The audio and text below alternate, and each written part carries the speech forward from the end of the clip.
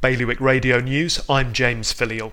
A national survey suggests Guernsey Airport could have had the longest security waiting times compared to UK airports earlier in the year.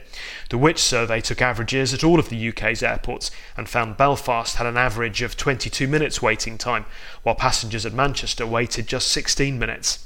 Travellers suggested they were having to wait up to 30 minutes in Guernsey, or even longer.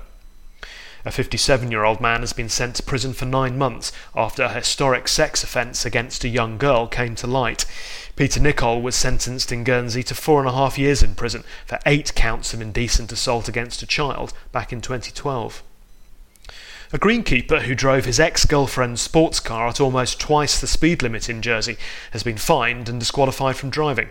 32-year-old Benjamin Moody was yesterday fined and disqualified for 2 months in the magistrates' court for driving his ex's Audi at 58 miles an hour in a 30. And an employee at Beresford Street Kitchen has joined the campaign to raise awareness about hate crime by sharing her experience of verbal abuse in Jersey. As part of National Hate Crime Awareness Week, Helen has shared the way she felt when a former friend started calling her names. For more on all those stories, click on bailiwickexpress.com. Today's weather, wet and windy once again, a top temperature of 15 degrees.